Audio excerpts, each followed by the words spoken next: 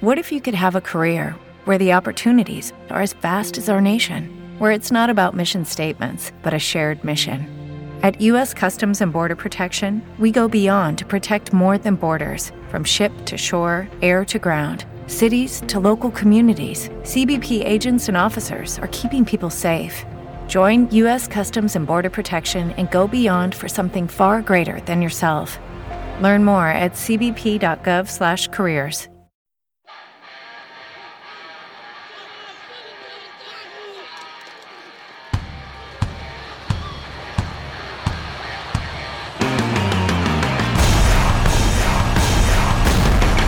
Don't use tech as an end.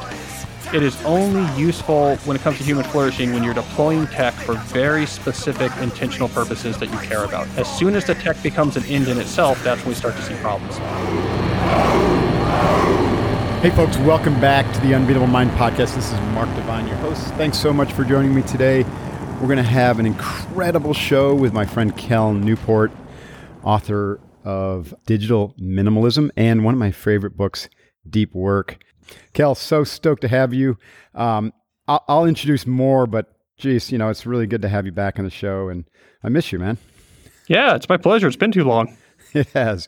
I've been tracking your work, and I know that you're a university professor, you're a computer scientist, actually, but I loved when I read in Deep Work just how you organize your life. And so it really was not a surprise that your next work was digital minimalism, because you already are kind of a minimalist, and I'm really stoked that you went deep into that subject to help other people appreciate the benefits of that. But so let's, before we kind of get into all that cool stuff, let's remind our listeners or those who aren't familiar with your work or who you are as a person, just a little bit about your background and how you came to teach computer science and what it is that really fires you up and makes you unbeatable. Well, I really do two things. So I am a computer scientist, and that's what I've been training for my whole life. I went right out of college into MIT, got my doctorate, am now at Georgetown. Mm-hmm. I focus on the theory of distributed systems. That means I do the sort of non-useful type of computer science where we solve equations at the whiteboard instead of actually building useful things with computers. Oh, wow. But I have also been a writer in parallel with that whole progression. I wrote my first book when I was still an undergraduate. Digital Minimalism is my sixth. And so I've been writing at the same time that I've been a computer scientist. It used to be the case that the books I wrote were just topics that were relevant to my own life at the time. So for example, back in 2012, I wrote a book about career satisfaction. I wrote it then because I was entering the job market and I wanted to know about career satisfaction. In 2016, I wrote Deep Work because I really cared about how do I get tenure? Or more generally, how do knowledge workers succeed? And I really went deep on the value of focus. I will say, however, Mark, that in recent years with this new book and the book I'm working on now, I've really seen my mission starting to sharpen, where I no longer see my life as a writer as something different than my life as a technologist. I now see myself primarily right now as a technologist who also writes about the impact of these technologies on our culture. And so that's what's really been getting me fired up, starting with Deep Work and with my new book, Digital Minimalism, and the book I'm writing now about email that's called The World Without Email is all me trying to grapple with the intersection of tech and our culture, as I think these are some of the more important issues facing us right now. So in a way, it's your apology to culture for screwing us up with all your computer stuff. Yeah, this is my apology for what I've wrought with my academic work, right? What you've wrought on society. Well, you're not alone. There's a whole, whole bunch of other people working in that area to distract us and to take us away from, important things like spending time alone and, being quiet and that type of stuff. So let's talk about Deep Work before, we get into your current work or your more recent work with digital minimalism. One of the things I loved about Deep Work was this notion that if you want, like you just mentioned, if you want to really contribute and not just skim the surface of social media and news and common, just like languaging in a social context, but if you really want to go deep and understand something deeply, then you have to kind of escape, and different people have different ways to do it. How do you do it? Like, how do you, not escape from reality, but escape from unreality and go back to, where the true information lies, right? Which is going to be found inside, through insight, intuition, as well as being able to really penetrate a subject by studying it, with deep concentration. So tell us what your discovery was, that what worked for you and what works for some other, high-level thinkers and authors and creators. Well, for me, like with a lot of people, there is two components to trying to really prioritize depth and do the type of thinking that moves the needle in knowledge work. So one component is actually just minimizing the amount of non-depth stuff on your plate. And so this is an ongoing aggressive effort to try to make sure that you're not adding too much shallow obligations on your plate. So there's this overall effort to minimize something that I work very aggressively at. I'm sort of try to be very careful about what I allow on my plate, what I agree to, what initiatives I take on. I'm sort of notoriously hard to track down. I say no to most invitations to do most things because I don't want my time being taken up. Right. Then when you focus on what is on your plate, I do something that a lot of other people do, which is I oscillate between periods of deeper work and periods of shallower work. And I do that on many different scales. And so that might mean on the scale of an individual day, I like to start with deep work. And then once that energy is spent, maybe move over to some of the logistical stuff. On the scale of a week, I tend to have a balance of some days maybe are a teaching day. And as long as I have to be on campus teaching, I'm going to put other meetings on that day. I'm going to dedicate that day more towards non-deep efforts. But then other days in that same week might be almost entirely dedicated to deep thinking. And then on the scale of seasons as a professor, I do the same thing. I'm entering summer right now.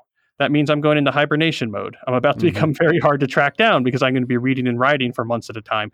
And so having a clear separation between depth and shallows at multiple different scales, coupled with an overall commitment to being incredibly careful about what I agree to let on my plate, has helped me get in enough of the deep cycles to keep doing interesting things. That's awesome. And it sounds simple, but there's a tremendous amount of self-awareness that goes into what you just said in those two big categories. Saying no in service to that bigger yes, right there, right? The self-awareness required to know what to say, yes to is really the most important thing, right? So that means really getting clear about what is your unique gift to the world, at a broad level, and then how you're going to express that and really dive into that at this point in time, right? And that's going to change as you evolve. For you, it's changed as your interests have evolved, right? And then the other thing, go ahead. Yeah. Well, I was just going to say briefly, there's an irony to that as well. It's absolutely vital. And the irony is as what you're doing, the thing you're working deeply on gets more developed and gets more impactful, the demands to take you away from it grow as well. It's this weird binary coin that sort of the more you become useful, the more your deep thinking becomes useful to the world, the more the world is going to try to take you away from your deep thinking, and it's difficult. I mean, this is social reciprocity. Just yesterday, I was showing my wife, I said, look, I cleaned my inbox on Tuesday, earlier in the day. And here it was Wednesday afternoon. And I was saying, there are now 9 requests in here for my time from people I know. And every one of those is going to require like a relatively delicate social dance to basically say no to. So it gets pretty hard. I mean, anyways, I think it's worth emphasizing, you're correct to emphasize, it's hard work, but it's work that's absolutely vital to do if you want to keep doing things of impact. Right. And the irony there is the distractions come, as you said, because of the deep work and because of aligning, with that purpose or that gift.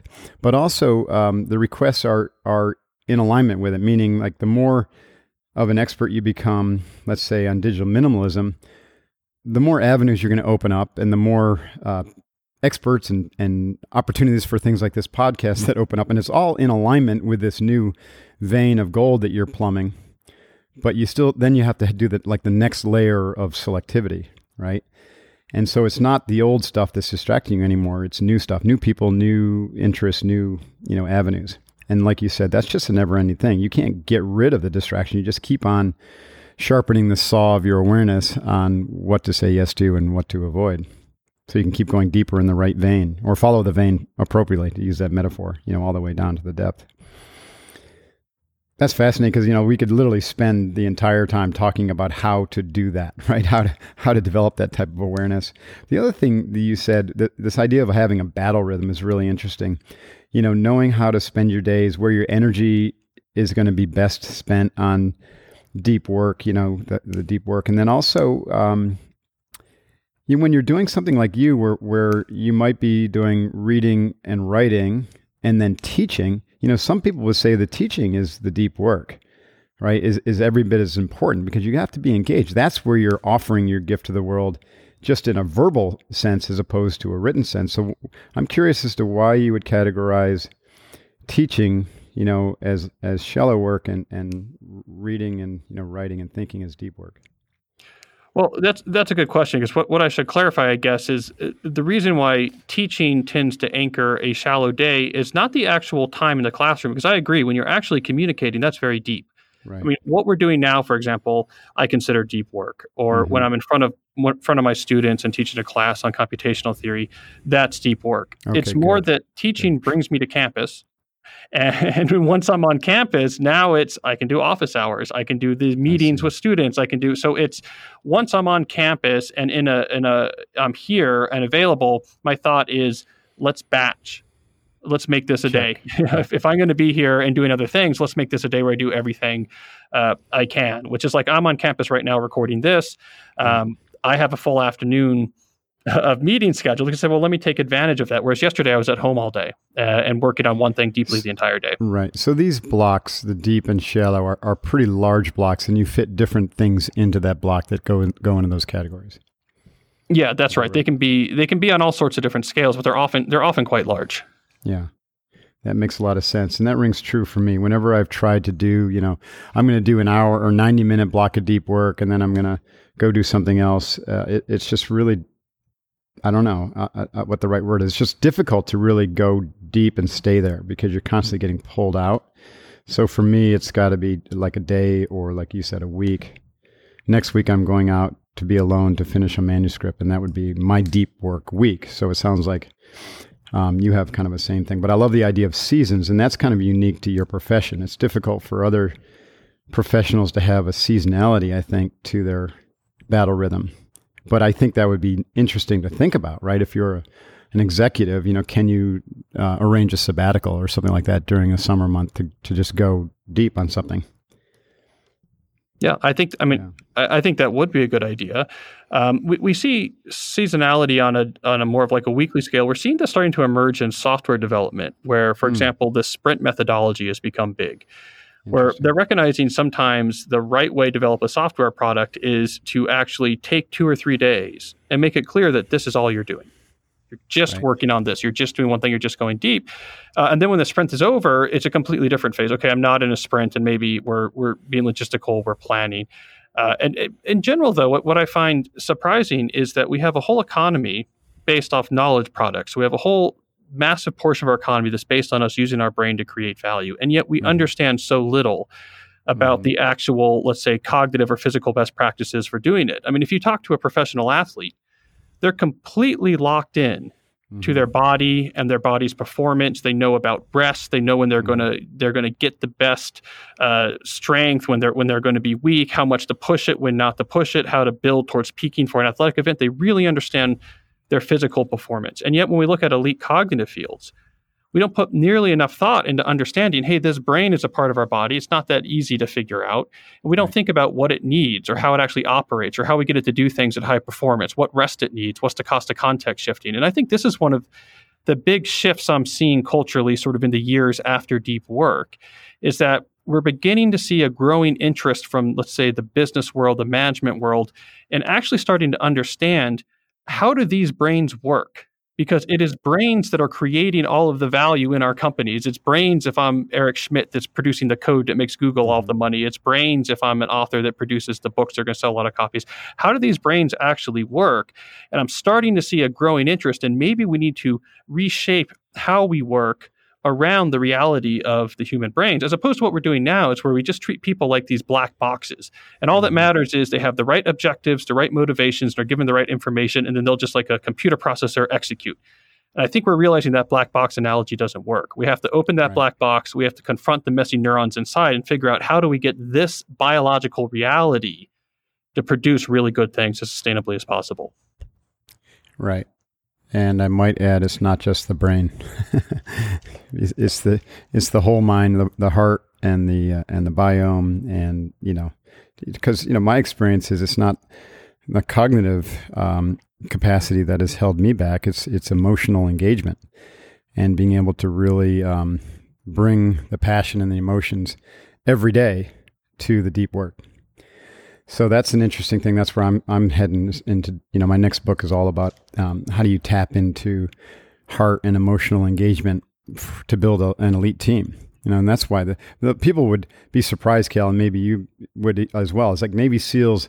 They're really cognitively intelligent individuals, but it's their heart, it's their emotional engagement that allows them to dominate their missions. And I don't think that's ever been really studied or written about. So I think that's an interesting area to go down. Yeah, it's a great topic. I mean, it's just an example of one of these threads involving how our mind works, how our brain actually works, that until recently, we haven't been polling. We just really have been wanting to see people as these black box computer processors. Give them tasks, make sure they have the right information, make sure you're paying them the right money so they feel motivated and it'll just work. And it's really a much more complicated story. For sure. Everybody in your crew identifies as either Big Mac Burger, McNuggets, or McCrispy Sandwich. But you're the Filet-O-Fish Sandwich all day. That crispy fish, that savory tartar sauce, that melty cheese, that pillowy bun. Yeah, you get it. Every time. And if you love the Filet-O-Fish, right now you can catch two of the classics you love for just $6. Limited time only. Price and participation may vary. Cannot be combined with any other offer. Single item at regular price. Ba-da-ba-ba-ba. Oh, there's so much to talk about there. I mean, that's where AI is missing the mark too. But let me talk about your own practices/processes for ensuring the highest quality deep work session. And I'm sure you have some similarities depending upon it's a short, medium, or long-term deep work session, but there's probably some nuances too. But what are some of the core practices that you do to ensure you're engaged, you're focused, you're able to tap into your intuition, you're able to get the most out of those periods of time? Well, I care a lot about clarity. So it's important I know what I am trying to accomplish in the session. This is, in some sense, the artifact I'm trying to produce, be it a sketched out plan, a certain number of words, or progress on a proof that I'm doing as an academic. Location matters for me. There's several different locations I use for deep work. Depending on my mood and the type of work, I'll choose the location, but they're locations I associate with deep work. My office at my home, for example, where I do most of my deep work, has no computer. So we have a separate sort of household home office where we have the printer and our computer and we pay our bills and our filing cabinets are. But where I do my work, I've actually replicated an academic style library. I had a custom built library table of the type you would see in sort of a university library with library lamps next to a dark wooden wood cases looking outside of windows. Cool. I put effort into that. It's not just a sort of eccentric quirk. To me, that's actually a professional investment because that's a place I go when I need to think deeply. And when I get there, I know that's what I'm doing. I have a similar place outside and certain walking routes I do. So clarity is important. Environment is really important. And then for certain types of deep work, I'll also have some sort of ritual. Usually for me, the ritual involves getting my blood flowing. So there'll be a particular type of walking route I'll do, maybe about 5 minutes long. Clear the head, swap in the relevant variables, get the blood flowing so that when I get down on the desk, I can lock right in. Wow. Interesting. Anything physically, nutrition, nootropics, anything you do there that would fall in maybe the hack category that's you found work for you? Well, I've found there seems to be a pretty big connection between fitness and cognitive ability. The fitter I feel, the better I do.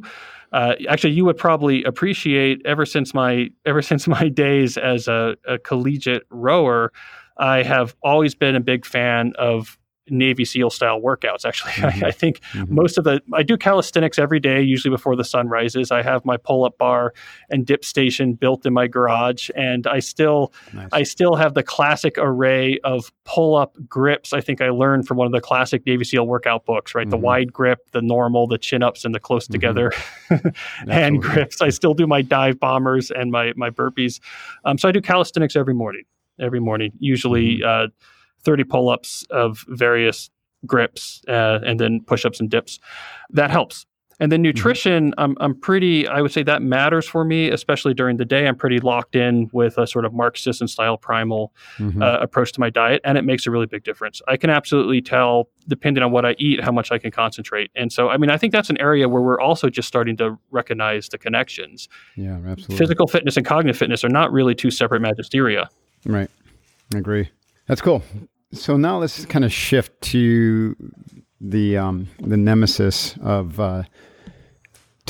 personal technology, right? So that little iPhone of mine, I've been dealing with that too, because we all have behaviors that, if you were to take a broad definition of addictive patterns, I don't think there's anyone listening here who doesn't have some sort of addictive pattern. And I don't mean that in the negative sense, like being addicted to some damaging substance like alcohol or drugs, but pretty much anything that you do. For instance, work. Like work is a big addictive pattern for those of us in the West. And, it's just part of our culture. It's a cultural bias. So it's something that, important to take a look at. Anything you do obsessively that takes you out of balance, you could, in my opinion, you could, put under that label of an addictive, quality. And certainly iPhone use or, a mobile device has made it easy for us to really expose those patterns, right? And that's the topic of your next book, or your book, Digital Minimalism. It's not the topic, but it kind of like points to why that's such an important subject. Is, here we all of a sudden, since 2007, we have literally technology in the palm of our hand. And it's a technology that is so addictive, or exposes our addictive tendencies and then roots them in, pretty deeply. And I think everybody, there's very few people who don't kind of struggle with it, and they may not admit it, right? But they're struggling with it because it's taking them away from things that they, that are healthy. It's pulling them out of balance, and it's causing a lot of distress, I think. And so, when did you start noticing this, Cal? And how did you get passionate about this kind of deep dive you did on digital minimalism? It was really after Deep Work came out. And I was on the road talking to readers. And I kept hearing the same storyline, especially starting around late 2016, early 2017. I kept hearing the same storyline, which is, maybe I buy your premise about what's happening with tech in the workplace and we're more distracted because of email. But what about tech in our personal lives? There's something going on there that was making people uneasy. And so I looked into it. I said, well, what's going on here? Why do people feel that they're uneasy? Is it what they're doing on the phone? Is there something specific with the phone itself that's making them unhappy? And what I discovered is that it seemed to be an issue of autonomy. So it's not that what people are doing when they look at that screen is in itself or in isolation bad, right? So it's not like smoking a cigarette or something where, hey, that smoke is immediately hurting your lungs. Right. It was more the sense that they were looking at that phone more than they needed to, more than was useful, more than was healthy, and to the exclusion of things that were more important. It's like they began maybe just looking at the phone during idle times that they otherwise would have been bored. But then it began to creep out of that original assignment. And it began for a lot of people to displace more and more of their leisure time, more and more of the time they used to do other things with. It was pushing it to the side. And they look up, let's say 7 years after buying their first iPhone, and realize I'm on this thing constantly. I do a fraction of the other types of meaningful activities I used to do. And when I am doing those activities, I can't help but look down at this screen, even though I know what I'm doing is more important than it. So it's that sense of I'm losing autonomy over directing my life towards the things I think are so meaningful. That's what people are becoming uneasy about. Yeah, losing autonomy or agency over your life, almost like that phone starts to own you, is the feeling, right? Like you said, even if, and they've done studies, even if the phone is just in front of you and you're not looking at it, your productivity, right, is about 18 or 20% less than if your phone is locked in a drawer in the other room. It's crazy. Well, and I have to add that sort of the dark underside of this story is it didn't used to be that way. This is one of the most interesting things that came up in my research for that book, is that we forget now that when, let's say, the iPhone was first released in 2007, we did not use it the way we use it today. Like today, we're used to this idea that the phone is a constant companion that we look at all the time, but that's not the way we used the original iPhone. The original iPhone was a tool. And it was designed to do a few things that we already did really well. It made making phone calls easier. It was a much better music player than the iPod that came before it. And it combined the iPod and the phone into one device, so you didn't have to carry two devices. And then it also allowed you to look up maps, which was really useful. It was a tool you deployed to do a few things that we were already doing really well. What happened, as far as I can tell in my research, is essentially the social media companies took the lead, and in particular Facebook. When it came time for Facebook's IPO, which was a few years after the iPhone came out, they had to switch from user acquisition mode into revenue generation mode so they could hit the price targets that Wall Street was setting for the IPO. And so there's this period where social media reinvented the whole social media experience to essentially exploit psychological vulnerabilities and retrain us to look at this phone all the time. That behavior, in other words, is not at all fundamental to the technology. It's something that was trained into us by a small number of companies because they had to get our minutes per day looking at their app up so they could hit their IPO targets. And so to me, that was a really distressing finding, is that not only are we losing autonomy, but we're not really doing it even on our own volition. There's nothing fundamental about smartphone or social media technology that says you need to look at it all the time. That's a contrivance, and it's something that I think people are getting fed up with. Yeah, and to be fair, the tech companies that produce the phones merged a lot of the tools for hacking the brain and the emotion of the user into all of their apps, right? And so every app now had gamification and notifications and those things that draw you back time and time again. So I think you're right. When I first started using the iPhone, there weren't those things, or at least they weren't as prevalent. And they weren't always on, right? And so you weren't always drawn back to pick up the phone. So it's the gamification of the device which has led to such a. It seems to me, anyways, I should say, I don't want to make these broad statements, especially to someone who studied this thing ad nauseum. So I should ask that as a question. Do you think it's the gamification that has been the primary culprit? Yes. I mean, it depends how broadly we define gamification, but basically, yes, it's a collection of strategies that helped make these apps irresistible. And so one of the big changes that led this way was, for example, when the social media companies changed the experience. So it was no longer about I post, you post, because I know you, I check what you post. That was the original social media experience. That was the original Web 2.0 vision. They replaced that with I hit this app and there is an incoming stream of social approval indicators about me. There's likes, which weren't there originally to me. There's likes for my post. There's retweets. There's favorites. There's people auto tagging me in their photos. So that was one of the big changes, because it meant when you hit that button, sometimes you were going to see a lot of social approval indicators about you. And sometimes you were going to see no social approval indicators about you. And sometimes you might see that people are upset at you. The way our brain is wired, we cannot resist pulling that virtual slot machine lever if those are the rewards that are going to come out on the other end. And that was entirely purposeful. And then they re-engineered the interfaces for all of these tools to have that gamification feel. So now you can have swipe down to reload. That's very slot machine-esque, right? Or maybe they go to endless scrolling on certain types of interfaces so that you have no easy friction point that's going to get you to stop. Facebook changed, their engineers made the original notification badge gray because that was the Facebook palette. And the attention engineers came along and said, no, it needs to be alarm red, because that's what is more likely to create a sense of sort of distress or urgency in the human brain. You're going to be more likely to hit the app. And so it's a whole reinvention to be around an intermittent stream of social approval indicators, which has nothing to do with the original idea of social media. Wasn't there. It's completely contrived, the idea of a like button, photo tags. That's all about driving eyeballs, coupled with this sort of interface reinvention. And I got to say, and not to sound too conspiratorial, but there's a few pockets in academia that specialize on what they call persuasive technology. How do we redesign technologies to actually induce a desired action in the user?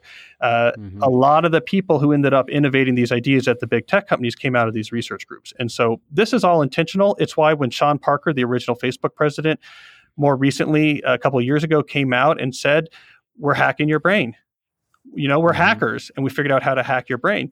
And I got to say, this was terrible news for the social media companies. The idea that we're exploiting you, this is addictive, it's making you unhappy. And I think this is a real reason why their PR people told the social media companies, you have to tack hard to another topic. And that's why you see the conversation almost entirely about things now like privacy and data portability and content moderation, because they had to change the subject. They cannot be talking about, are these services addictive and making people unhappy? Because that's a problem they can't solve. If they make the service less addictive, their revenue plummets. And so there's been this hard shift in the way they talk about things to say, well, let's deal with issues that maybe we can do something about. Maybe we can add end-to-end encryption to try to reduce privacy violations. Maybe we can keep tweaking content moderation standards. There's a reason why they're talking about that and not talking about their former president saying that we're hacking your brains. It's because that's the playground they want to be playing in. Right. Well, it's interesting, it takes us a while to study and acknowledge at a social level, to acknowledge the damage that can be done at a broad level from something like smoking or alcohol addiction, and then to take action against it. Do you think that's going to happen with, brain hacking through these electronic devices? Or is it just something that the government's going to be like, whatever, it's just free market? Well, you have to keep in mind, we have to keep the historical example in mind. I think this is actually an interesting point. So there's been recently in the news, like let's say Chris Hughes, one of the co-founders of Facebook, and some of the presidential candidates coming out and saying, social media, the big companies like Facebook are like big oil, and they need to be broken up. They're trusts that need to be broken up. But maybe the better analogy is actually big tobacco, because think about the government response to big tobacco was not, we're going to somehow regulate tobacco companies to make cigarettes less harmful. The response to big tobacco was, we're going to essentially tax it. But also educate the public that you probably shouldn't be smoking.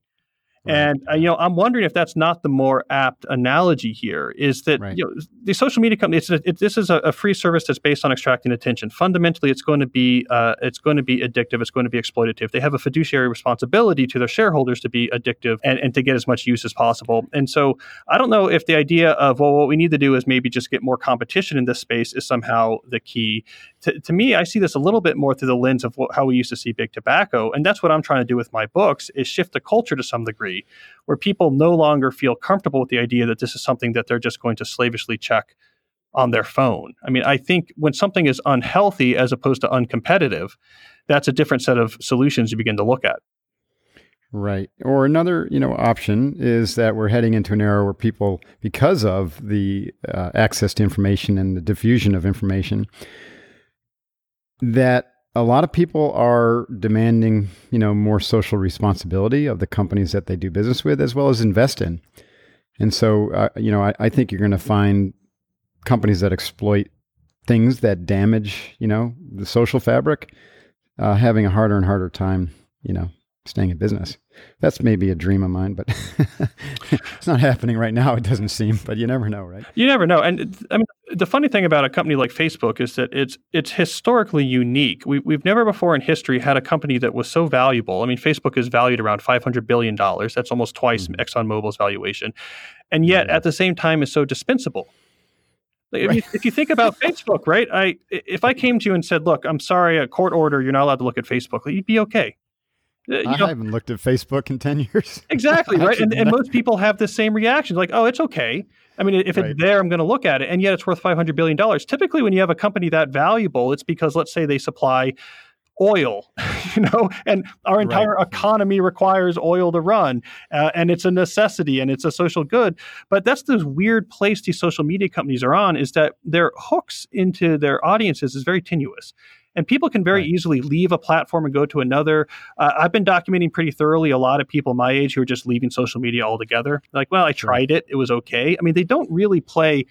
They're an interesting source of distraction, but for most people, they're not at all dispensable. So they're in this real precarious situation where, Kim Kardashian says the right thing about Instagram tomorrow, and they could see their user base plummet by 30%. That's a scary position to be in if you're one of these companies. Except that they own Instagram. Who they are valuable to is the business world that's doing business on the internet and spending, I know companies spending millions of dollars a month, on Facebook, which is crazy, just to attract eyeballs and hopefully convert some users. Yeah. Well, I mean, there's a reason they're worth $500 billion is because the advertising works. But for that advertising to work, they have to get, like the average millennial user now uses social media something like 141 minutes a day. Like, that's what makes them so valuable, is the fact that they've convinced a sizable fraction of the population to essentially dedicate the bulk of their leisure time to entering data about themselves in the databases. Right. Join us today during the Jeep Celebration event. Right now, get 20% below MSRP for an average of $15,178 under MSRP on the purchase of a 2023 Jeep Grand Cherokee Overland 4xE or Summit 4xE. Not compatible with lease offers or with any other consumer incentive offers. $15,178 average based on 20% below average MSRP from all 2023 Grand Cherokee Overland 4xE and Summit 4xE models in dealer stock. Residency restrictions apply. Take retail delivery from dealer stock by 4/1. Jeep is a registered trademark. Let's talk specifically about your book. Now, I saw in some of the notes that Allison put together for me that you were hoping to get a small cadre of peeps to do a little experiment and to go off all social media and screens 100% for 30 days. And you ended up with a boatload of volunteers. How did that come about? And what were some of the surprising things about that study? So the original ask, and this was an email I sent to my mailing list. So it's a little bit under the radar. And I said, look, I want to find volunteers to do this thing I'm calling a digital declutter, where, as you said, you take a 30-day break from all these optional technologies in your personal life. And then when you're done, the idea was you don't just go back to everything, you rebuild from scratch. So the 30 days, the idea of the 30 days, as opposed to like just doing this over a weekend, the idea of the 30 days was that you could actually have some time for reflection, experimentation, and figure out, what do I really care about? What do I want to really spend my time on? Get some clarity on that so that when it comes time to add back tech, you can be much more intentional. I thought I would get, I don't know, a dozen volunteers. I mean, that's kind of a big ask. You know? Yeah, right. Yeah. I mean, I honestly thought like, yeah, it'd be about a dozen volunteers and I can talk to them all. I thought this is what for my book. Like there'll be 12 people who do this, and I'll keep up with them on the phone, and then I can kind of write about the experience in the book, what it was like for these 12 people. And instead, 1,600 people signed up. Wow! So it became an actual like research study. It became like an actual research study. With surveys, and then you had to code the surveys and come out. Find out what the data was. Except for, to be clear, I purposefully did not officially code the surveys or gather data in a quantitative sense, because then I would need IRB approval from my academic institution. So, got it, right. But it became like an unintentional sort of social movement. It ended up being covered in the New York Times. One of their reporters' roommates was doing it, and and so nice. And that's what really helped me understand that there's such a pent up hunger for change here. But I'll have to say, one of the big things I discovered from this experiment is that people were surprised to discover the extent to which their phone had pushed everything else out of their life that they used to care about. And they had been telling themselves this story of like, well, look, I look at my phone occasionally when I have nothing else to do. It's idle time. I'm in the elevator. It's not a big deal. And that first day, when they didn't have the phone to look at, they realized, I don't know what to do with myself. I have gotten rid of. I have stopped putting in the hard work required to actually build up a meaningful leisure life outside of just your professional activity. So that was the first thing I learned. The second thing I learned is that the people who just treated this like a detox, and I really hate the use of the word detox in context of technology, because I think people are completely abusing the concept when they talk about digital detoxes, which for most people they mean a break. Which is actually like a pretty big insult to the substance abuse community, where the whole notion of a detox is to make actionable change as the foundation for a better life. The idea that you just take a break from the thing that's bothering you but that's a bit of an aside. But the people who treated this 30 days like one of these digital detoxes and just tried to white knuckle it, like I'm just going to not use my phone, I use it too much, they almost all failed. Lasted a week or two and we're back to it. The people who succeeded and making lasting change out of these 30 days were the people who took the 30 days and said, I'm going to get after it and figure out what is it that I really want to do? What is important to me, especially outside of the workday? Like, what do I want to spend my time doing? What activities are important? What gives me fire, right? What is this that I want to be about in my life? And the people who put in the time to figure that out, it was very easy for them after the 30 days were over to become very intentional about their tech because their filter was clear. If this tool can really help one of these things I care about, okay, I'll bring it in, but I'll put some rules around it to make sure it doesn't take over. And everything else, I don't care. because it's not about what's bad about those tools. It's about what's good about what I want to do. So the people who came out of this now with clarity on this is what I want to do with my time, and I don't want things to get in the way of that. They had a real easy time making lasting change. The idea that you just need to take a break, I think, is nonsensical. What you need is to declutter all this junk and rebuild something from scratch that's much better. I mean, there is a lot of parallel between recovery and that actually, isn't there? Because, if you just go cold turkey and you do an all or nothing, and then when you're done with the cold turkey, most people are right back on whatever it is that they're doing, like you said. But if you go and deep dive into why that pattern, what are the roots of the pattern to begin with? What are you trying to replace with the pattern of constantly picking up the phone and the ease of that, right? You're trying to actually, it's a surrogate for connection. And any addiction is actually a surrogate for connection in its broadest sense, I think. So that's fascinating. So did you have like a little, kind of like a 12 steps? Did you have people say I'm powerless over the iPhone and I'm gonna explore this and make amends? Or what was the structure beyond just set your phone aside? So the way I ended up structuring it was the first week or so, this is when people, to use the substance abuse analogy, the first week or so was when people most strongly felt a sort of withdrawal, where people most strongly felt this urge to check and found it difficult. After about a week, that urge to check something went away. And there, the instructions I was giving people is you need to be incredibly active. You need to be expending energy, and it's self-reflection and experimentation were the key things. And then after the 30 days were over, what I essentially had people do was work backwards from the values they had identified. So they come out of these 30 days saying, these are the things, the 4 things, the 5 things, the 6 things that I want to spend my time doing outside of work. And then I had them work backwards from those. And for each say, what's the best way, if any, to use technology to help this thing? Right? They would answer that question. They'd find, and because in a lot of cases, like things that are really important, tech can give you a huge boost, right? I think technology can be a huge accelerant to living a value-driven life. And I've never doubted that, but it requires intention. So for each of these things that's valuable, is there a way you can use tech that's going to be a big accelerant? And if so, though, the key rule I gave them was you can't just say, I now use this tool. You also have to say, how and when do I use it? You had to set those fences. On what devices do I use it? Is it on my phone? Is it only on the computer? And when do I use it? Do I use it just all the time? Do I just check it on Sundays? Those 2 questions often push the cost-benefit ratio decidedly in the advantage of the user and away from the company. And so I had them go through that process at the end of the 30 days, and what they're left with is a new technological life built from scratch on a foundation of their values with some careful rules around how they actually engage with the tools. I love that. So you're taking care of the I, the self-awareness, and then the structure. But there is that third component, and that's the we, the people in your life. And I can imagine people after this 30-day detox, they do what you said. Let's say they have some skillful means and they take care of when and how they're going to use the tech. And because they now know why it's important, again, almost dovetailing with your deep work, they know what to say no to. But then if they keep hanging out with the same people who are constantly on their phone, during social gatherings, or that's how they connect, then I could see how that could be a jarring situation. You might have to make some changes, which could be uncomfortable. Well, there is the uncomfortable aspect is the always being around people with their phones when you're not. Yeah. And lots of people reported, one dad was telling me how surreal it is to be at the playground with his kids because he's the only parent there who's not looking down. And he had never noticed it before.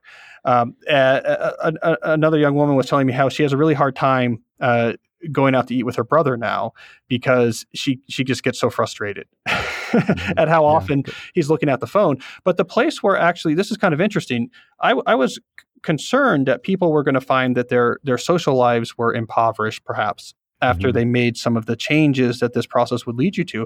But actually the opposite happened, because one of the big revelations that people have going through this process is that the sociality that they really care about is where they actually sacrifice their time and attention on behalf of family, close friends, and their community.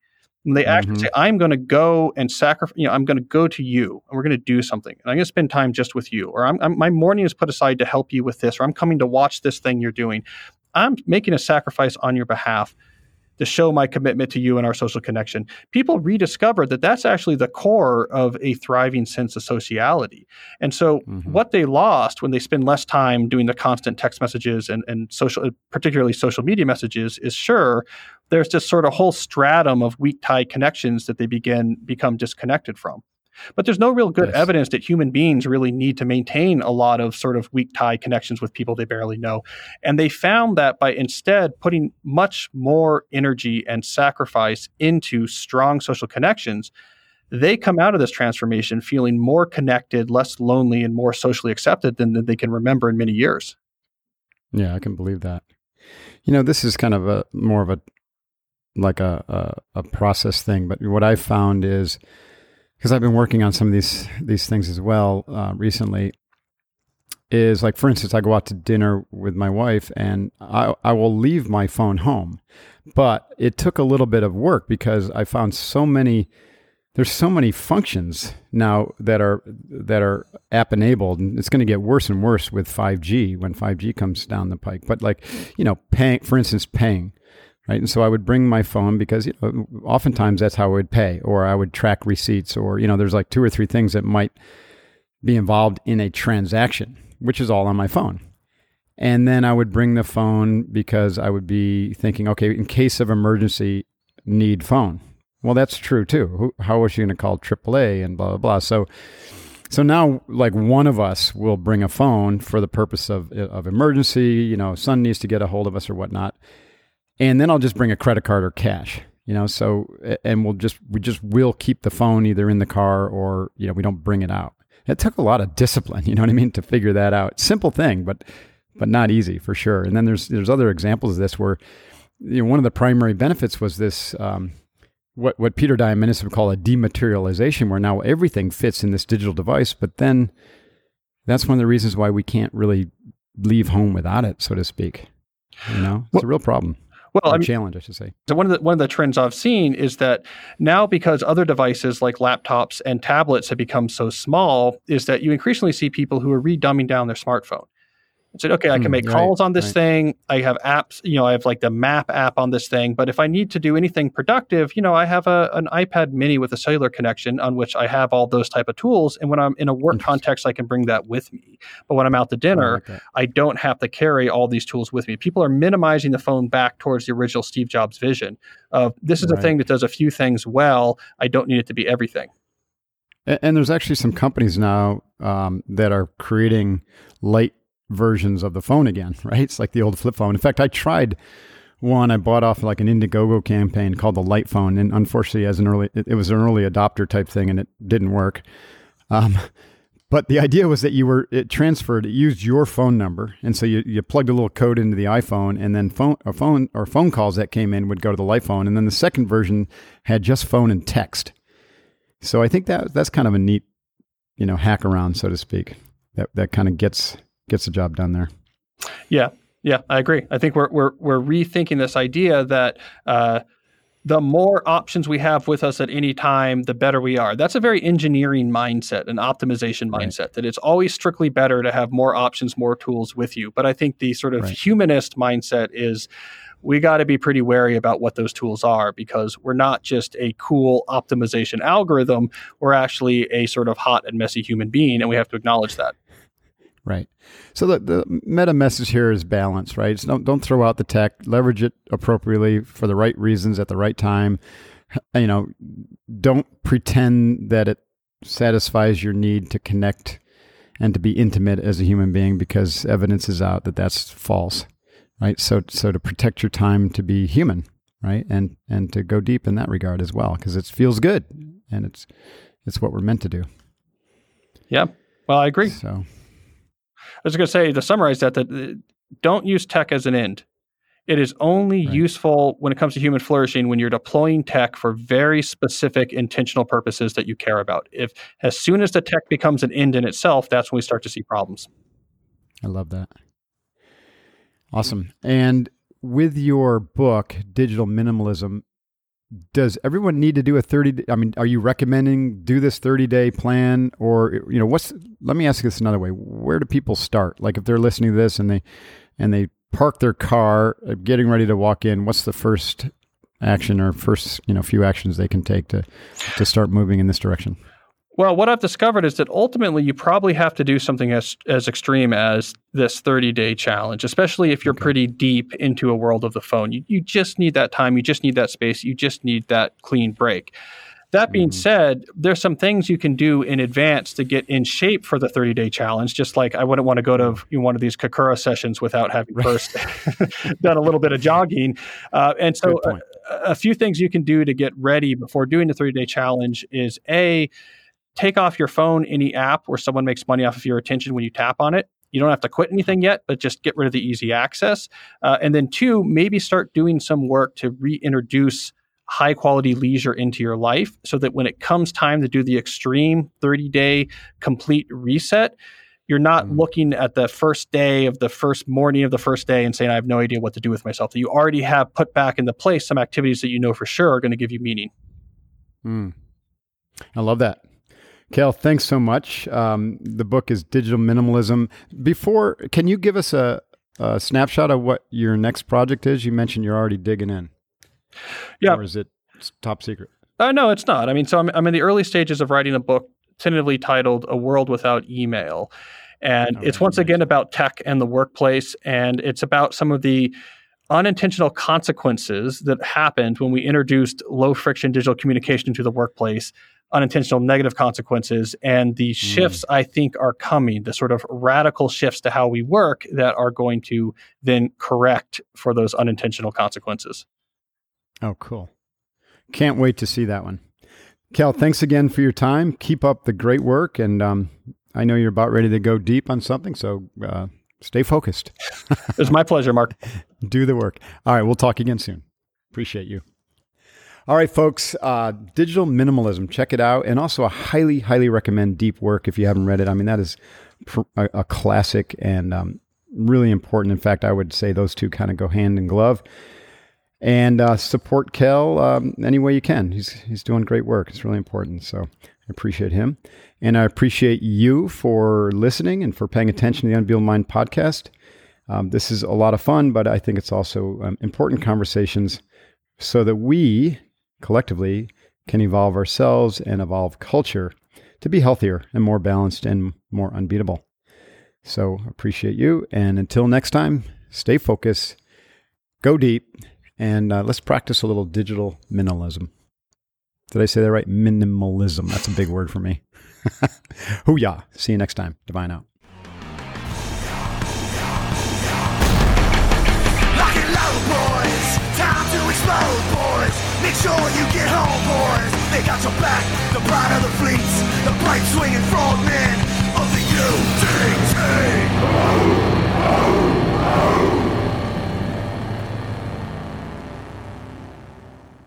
Shopify helps you sell at every stage of your business. Like that, let's put it online and see what happens stage. And the site is live. That we opened a store and need a fast checkout stage. Thanks. You're all set. That count it up and ship it around the globe stage. This one's going to Thailand. And that, wait, did we just hit 1 million orders stage? Whatever your stage, businesses that grow with Shopify. Sign up for your $1 a month trial at shopify.com/listen.